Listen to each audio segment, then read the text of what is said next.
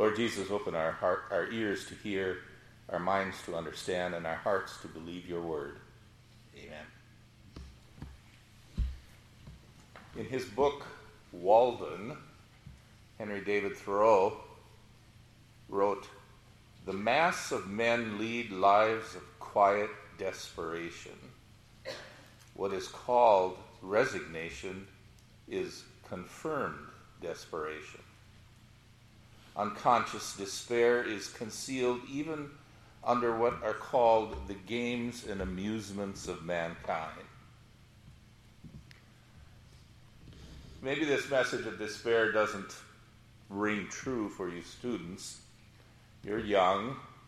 Your lives stretch out before you with endless possibilities. A good job, a nice home, a spouse and children laughing around the table, a respectful position in the community. But what happens if your dreams don't come true? What if you don't get your dream job? You educate yourself for a certain job, only to find out that it isn't what you expected it would be. It isn't as easy, or as fun, or enriching, or leading to upward mobility. You discover the truth that every job has its downside. It's called sin. No matter what you do, you find the same sweat of your brow that Adam found, the same thorns and thistles. Will your life then become one of despair? Despair is a feeling of hopelessness, as if life offers no opportunity for happiness or contentment or fulfillment. Men often search for fulfillment in their jobs, and then they hit a wall. There's no more opportunity for advancement or increased wages. They're stuck where they are.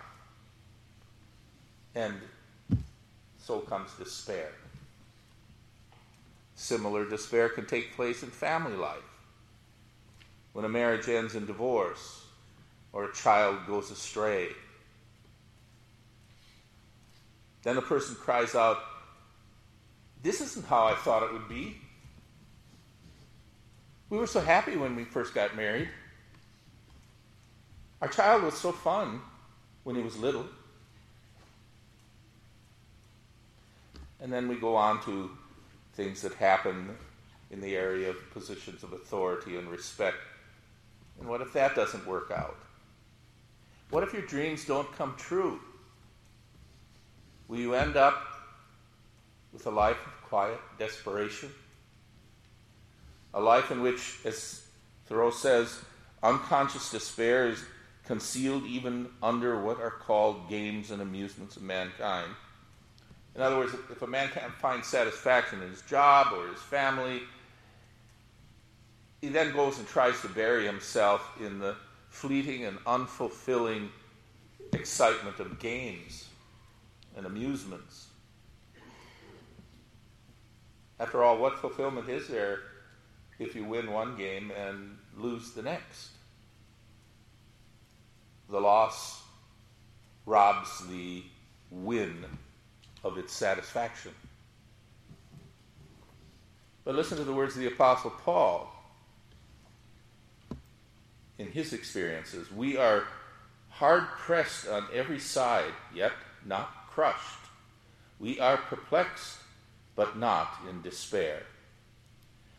Now, the Apostle Paul had the perfect job, going out into the world with the best news ever. Jesus died for you.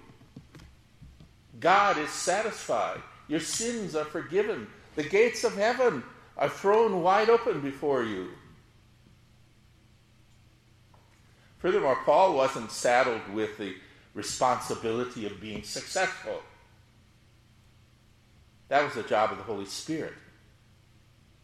Paul just proclaimed the gospel, and the The Holy Spirit did the rest.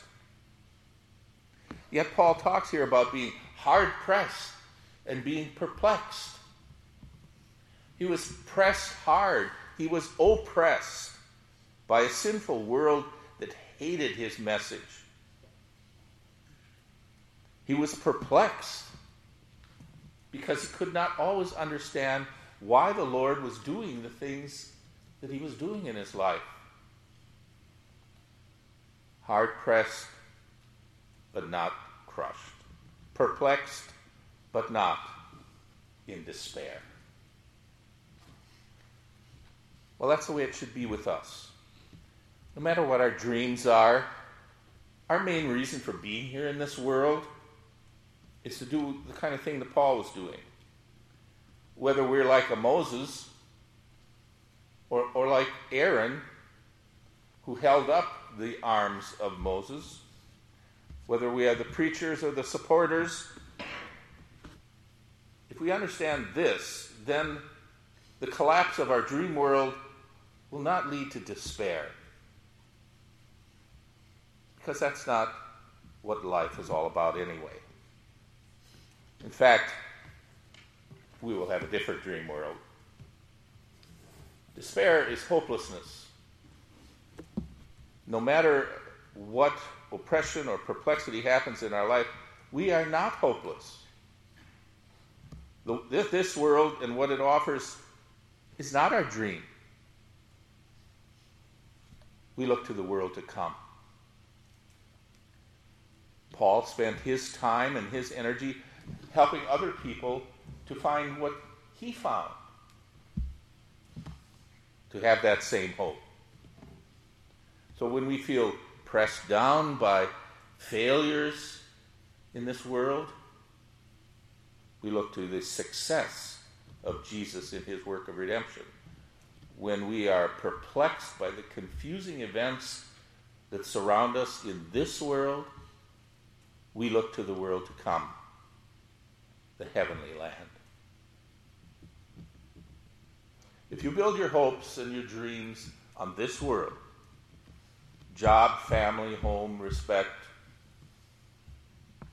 you may well end up in quiet desperation. But if you build your dreams on Christ, your hopes on heaven, then those hopes will be joyful and they will be real no matter what happens in this world. If then you were raised with Christ, seek those things which are above, where Christ is, sitting at the right hand of God.